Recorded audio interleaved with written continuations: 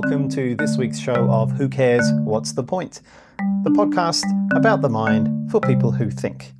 And my name is Saab Johal and I am your host and producer of the show. This week I'm speaking with Joanne Taylor, who is Senior Lecturer in Psychology at the School of Psychology at Mercer University here in New Zealand. And this week we're talking about driving anxiety. Now, driving anxiety can range from driving reluctance to a full-on driving phobia. And we think something like 20% of younger older adults experience this driving anxiety to at least a mild extent. And there may be further number of people, about 6%, reporting moderate to severe driving anxiety. We don't really know what the impact is upon their health and well-being. So listen to this conversation between myself and Joe to find out more. Well, welcome, Joe. Thank you for joining me on the show this week. We normally start with asking people why they got interested in this topic in the first place. So maybe you can tell us that. Oh, gosh, that's a good question. It's got a very long history. I was interested in driving anxiety when I was doing my undergraduate degree and my master's papers. So this is some years ago now. So the transition into looking at older adults has been a more recent one. So originally I was interested in driving anxiety and what people's experience is after having a motor vehicle accident. So I'm a clinical psychologist, so I'm interested in, how people get along in the world and how people cope with difficult situations. And so this question popped up and started me on this programmatic research, I suppose, which at that stage was much more broad in terms of what is this phenomenon of driving anxiety. And it turned out, I guess, from my research and my master's degree, that people who have a lot of driving anxiety don't necessarily have that experience because of a vehicle crash. In fact, a lot of people have it for completely different reasons than that. So that was something that wasn't particularly well understood at that time, and led me on to my PhD, which was a much more in-depth exploration of this experience that people have. As well as what the relationships might be with people's actual driving skill level, and looking at it too from a diagnostic point of view. And it wasn't until after that I started working with the Health and Ageing Research Team and looking at issues of mental health and specifically driving anxiety and fear in this older group. I suppose when I was doing my master's thesis and my PhD, it struck me that anecdotally a lot of the participants that were involved in both of those pieces of work were older women.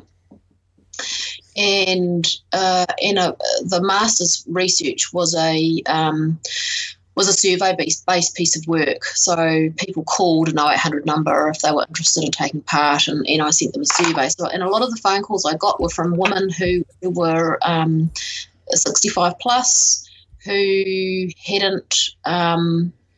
had thought that they were experiencing this on their own, that nobody else, that this was specific to them and other people didn't share their experience, and they were really surprised that other people might do and that they weren't on their own. And a lot of them talked about how they never had to drive the car before because in their relationship with their husbands or their partners, the partner was the one that did the driving. And that it wasn't until the partner or the husband got ill or passed away that they were forced to drive, and that was a significant source of anxiety for a lot of these women. So that was intriguing. And then, so then I joined the Health and Ageing Research Team, and that was something I was interested to follow up, and nobody else was really doing anything in terms of transport and mobility. And so that was something I took up. So the paper builds, I guess, on a previous paper where we were really just looking at the proportion of people in the cohort who reported driving anxiety, what kind of impact it had on their functioning, And then this was a subsequent paper to that. Okay, so maybe we can start off with you've spoken about driving anxiety. What's the experience? What's the range of experience that falls into that category of driver anxiety? Yeah, so it is a spectrum of experience from people who are more mildly anxious, which might, I guess, in this particular population of older adults, could be related to a number of things. Cognitive function, physical function, ability to move their heads and check blind spots and things like that. Through to more, this was a place where I had a near miss or a crash, and that causes some anxiety. I guess if you're thinking about from a more global population point of view, or broader age range, driving anxiety is on a continuum from very mild anxiety that doesn't impact on somebody's functioning. So people might be mildly anxious for a particular reason, but that doesn't stop them from driving and doing what they need to do. Right through to people whose experience might be more described by a much more severe experience of anxiety or fear or phobia. Or it might be a part of another kind of experience, like panic disorder, agoraphobia, those kinds of things, or PTSD if it is related to having a vehicle crash, a serious vehicle crash, and everything in between. So people will have significant anxiety in specific situations. And have difficulty in those specific situations, but it doesn't necessarily stop them from driving.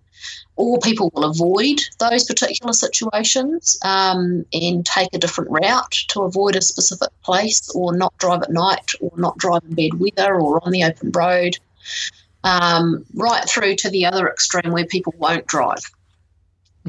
They will walk, cycle, take public transport, rely on friends and family for their mobility to get around if they're really severely affected by this. So I guess in the example you were talking about previously, a couple of reasons there might be lack of experience, recent experience, because often it was the male partner who had been doing the driving, or the other partner, and also lack of confidence around that. Yes. As a result of lack of experience. And then there's other things you mentioned there, so something perhaps quite traumatic, to yes. worrying about physical functioning. Yes. How is it that I'm actually going to go about the task of driving? There's something that's in the way of that, or some kind of perhaps loss of faculty in being able to do that. Yes, and I guess, the other thing in general is that we discovered in earlier parts of the research program were that some people also were focused on particular experiences like having panic attacks in the car. So that was another reason. One thing that hadn't been really discovered until the earlier research was that there was also significant concern that some people had about that was more socially related. So some people had quite significant concerns about annoying other drivers, or driving in a way that would inconvenience other people, or driving anger, people getting angry with them, and kind of road rage, fear of road rage, that had situations where they were, they weren't driving fast enough on the road or something, and being honked at, and having unpleasant social situations, and just worrying about getting in the way of other people, or driving in a way that wasn't that was annoying other drivers. It's interesting you brought that up. It was something I was going to bring up with you, and you say that's something that's come up more recently, this fear of either aggravating other drivers either by your driving or getting into some kind of confrontation where there's aggression that's quite apparent. Yes. So when I did my master's research and my PhD as well, that was something that hadn't really been identified before, but that was quite a big concern of the participants, that there was this sort of social aspect to their fear. So, they were worried about what other people thought of their driving and annoying other drivers. And in some cases, for some people, driving anxiety can cross all of those areas. So their fear might be, it's not something that's typically a single underlying reason for the fear. It's often a multiple things, like social concerns, fear of having an accident, fear of having uncontrollable anxiety symptoms while driving. It's often a mixture of all of those things together. So it's not in terms of a diagnostic, thinking about it from a diagnostic perspective, it often cuts across different categories of anxiety disorders, rather than sort of neatly sitting into, say, PTSD or panic disorder or social phobia or something like that. Yes. It's interesting what you were talking about just then, because I guess it's quite subtle, it's quite nuanced, this idea of being perceived as being a bad driver, rather than necessarily, and I think disentangling that from, perceiving aggression from other drivers. There's something that's quite self-referential about being perceived as a bad driver, isn't there? Yes.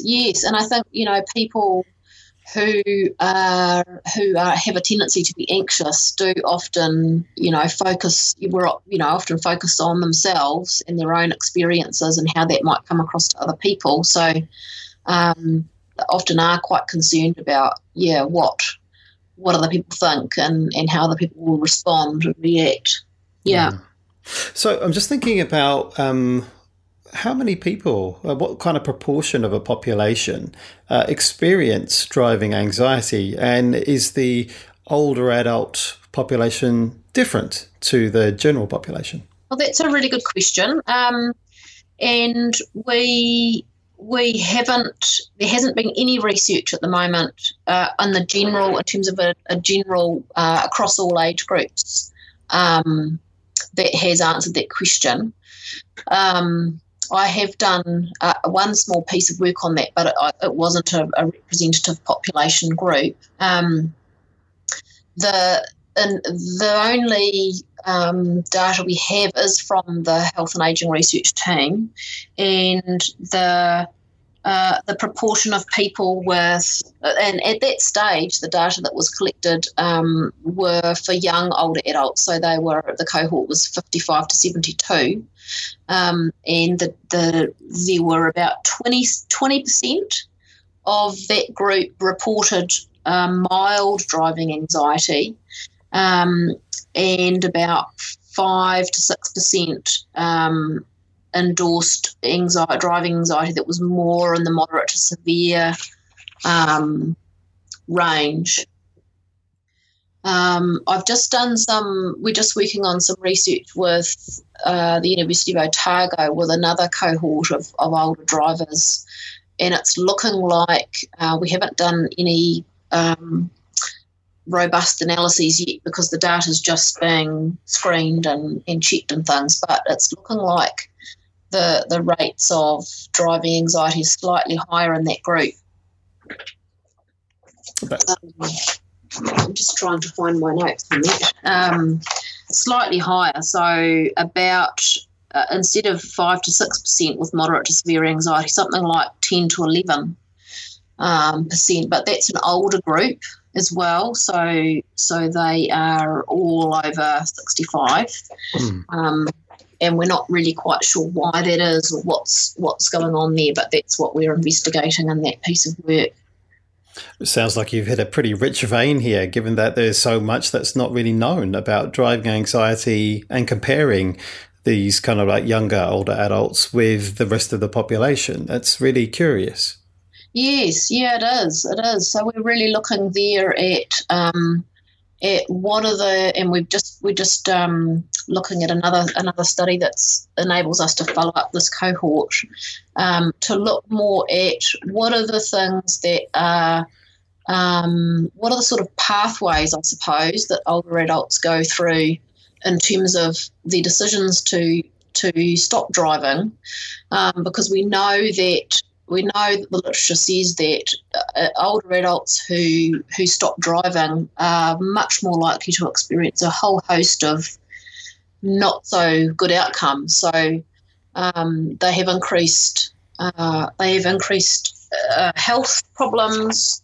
They have increased impacts on their social ability to engage in various activities in the community, and also impacts their mortality rate. So it is, we're trying to, I guess, identify the kinds of things that make people more vulnerable to not so good outcomes from driving cessation, and also the people who have good outcomes from stopping driving, and how they're different, so that we can try and mitigate some of those not so good outcomes that the literature says happen to older adults when they stop driving. Let's explore that a bit more. But first, I'd like you to tell me about the paper that we've picked today. So, what is it that you were trying to do? I guess you were looking specifically at the impacts of driving anxiety on the health and well-being of these younger and older adults. Tell me about how you went about looking at answering that question. Yeah, so we had this was some data that was collected from the Health and Ageing Research Team cohort, and we had this information about their ratings of driving anxiety, the degree of driving anxiety they self-reported, and also the subsequent ratings of their health and well-being that they reported in that survey too. So we were really just looking at, for the first time, to what degree was this experience of driving anxiety linked up, I suppose, with health and quality of life outcomes. So we'll be able to do this in a more longitudinal way with the subsequent waves of data collection in much the same way as we're doing with Otago University. But this paper in particular was just really looking at exploring what are these relationships like. Does driving anxiety explain any of the outcomes in health and well-being, health and quality of life, over and above the sort of big picture variables like socio-demographic variables, which often account for quite a lot of the variance and things like, in health, physical, mental health, and quality of life. So we were just looking at it. Did it have much of an impact on those key health and well-being variables in this group? Yeah, so this is part of a longer and bigger study on the health and well-being of older adults. And in this one time point, you looked at it was about 2,500, 2,400 younger older adults. And and looking at the relationship between their driver anxiety self-rating, yes, and their mental and physical health and quality of life. Yes, yeah. And so what did you find? Well, there was a small effect. So it wasn't as we probably would have imagined. It did have driving anxiety was associated with poorer mental health and physical health and quality of life, and that was over and above the effect of the socio-demographic variables, but it was a small amount of the variance. So it wasn't something that was large, having a big impact. It had a very small impact, but nevertheless it was there. And I guess the more interesting aspect of that was that typically in the research that I've done and the research that has been done elsewhere on driving anxiety, women report more women report driving anxiety. So it's a predominantly experience that's described by women. But in this older group, it was still reported more predominantly by women. But in terms of the impacts on mental health and quality of life in particular, as the driving anxiety increased, so people who rated higher levels of driving anxiety, men and women were both more likely to have lower mental health and quality of life if they had higher levels of driving anxiety, but actually men had lower scores compared to women. Oh. So they seem to be more impacted by high levels of driving anxiety in terms of their mental health and their quality of life than women. So there seems to be something going on there about perhaps, being anxious about driving. Maybe that's got something to do with, the role that driving plays in the lives of men, and particularly in New Zealand, and issues of identity and role and functioning. That seems to have there seems to be something going on there that we're going to look more closely at. I'm really interested in that. I mean, I guess we're really boiling down to what is the difference in meaning of driving for men and women? What does it represent for them? What does it enable them to do with their lives? And particularly, perhaps, as this cohort ages, then driving as an activity, perhaps in modern life, is seen very differently to perhaps when they learnt to drive, or perhaps were driving more in their lives. Yes, I think so. And also, other literature would suggest too that women, there's different, I guess, women and men can have different views of the purpose of driving. So literature would suggest that women can often view driving as a practical, a way of meeting practical sort of needs, I suppose, like, meeting family and doing activities with family and friends, whereas men,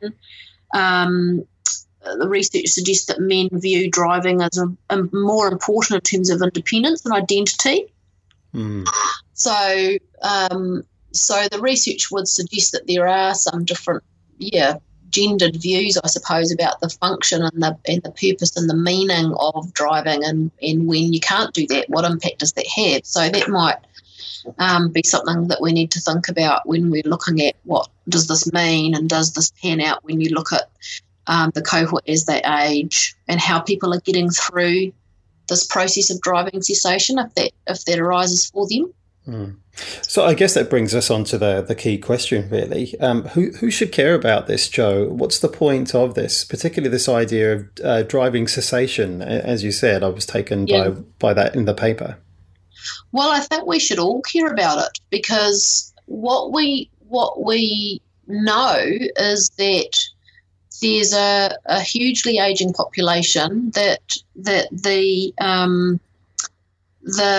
people are driving in older age for longer. They're driving more kilometres than they ever used to. There's going to be more older drivers on the road.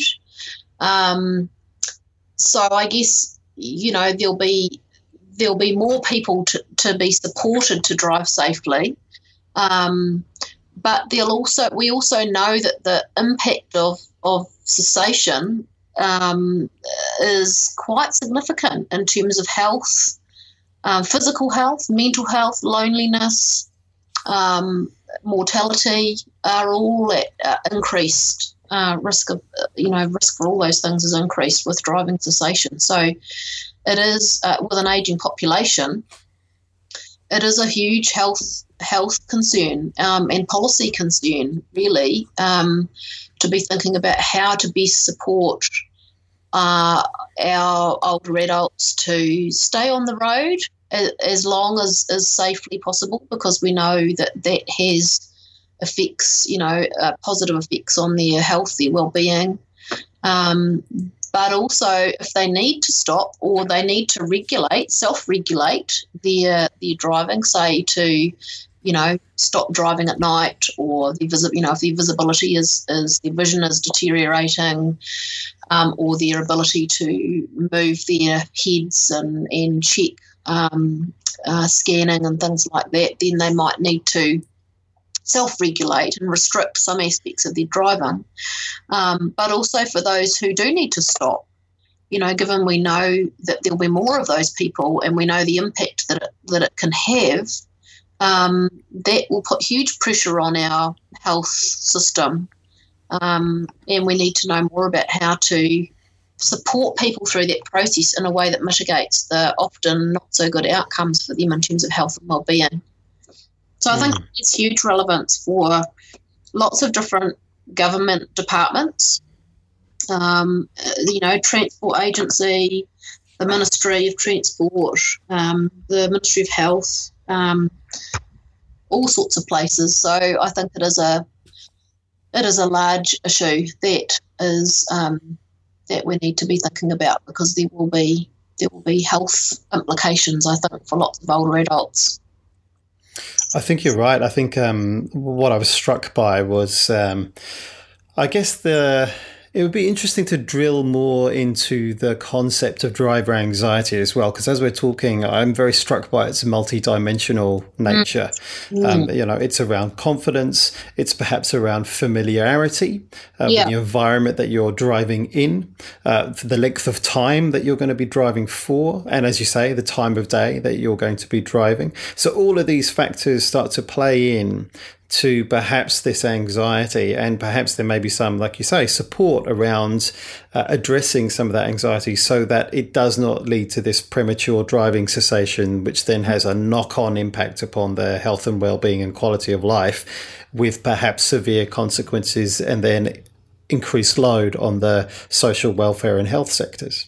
Yes, and it is very multifaceted, and we know quite a bit about that in younger people, but we don't really know to what extent that extends to older adults. In a robust sense, we don't have that information yet. So it would be good to get more of a sense for how much of it is. I think there is a lot of issues about confidence and self-confidence and levels of comfort.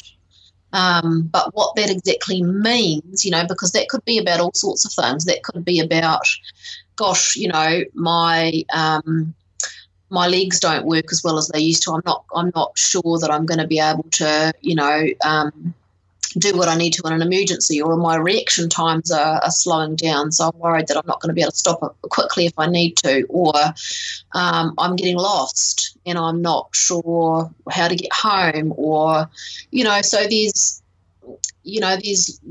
as well as the women who have lost their husbands who are now required to drive. So there's all sorts of different potential issues that older adults might be talking about when they say they've lost confidence in their driving ability.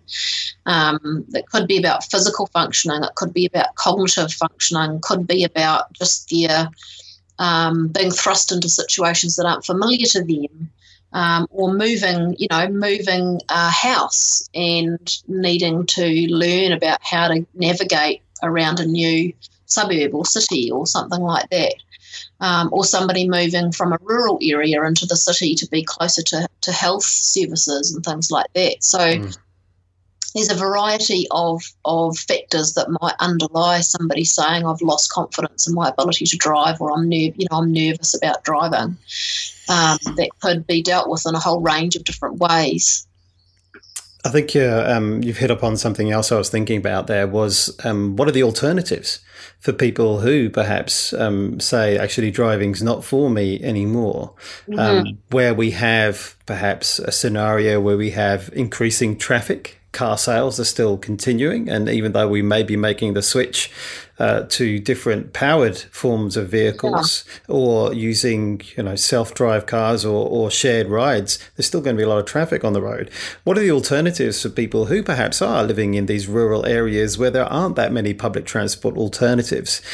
Yet we know that when people stop being able to be mobile, and most often that's through driving, then what else can we be doing?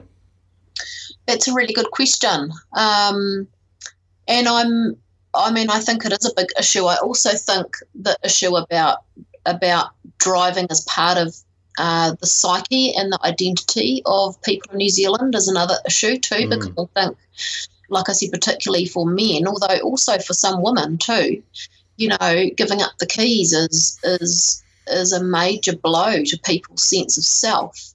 And I think in New Zealand, the sort of typical view is that, you've got to drive.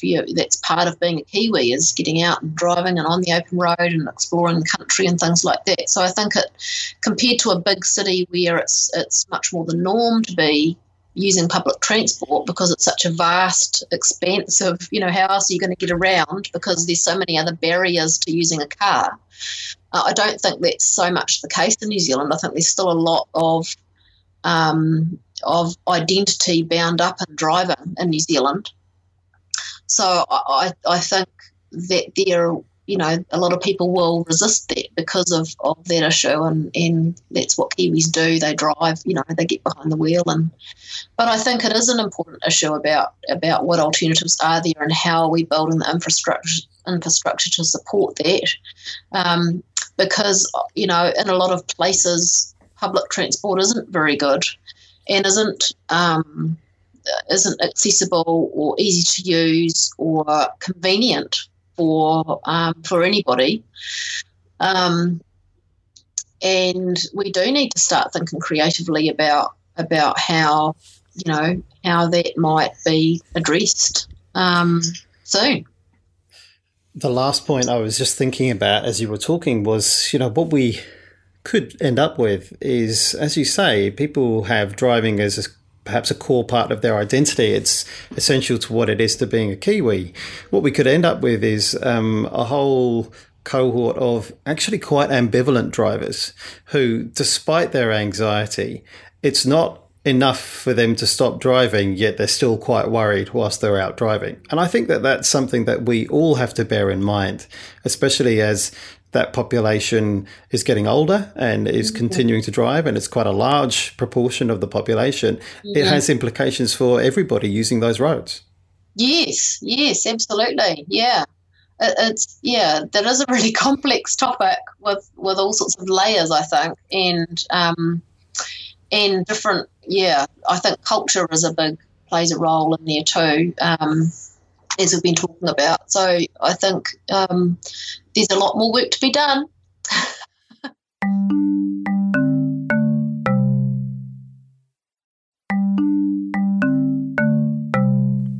And that was this week's show of Who Cares, What's the Point?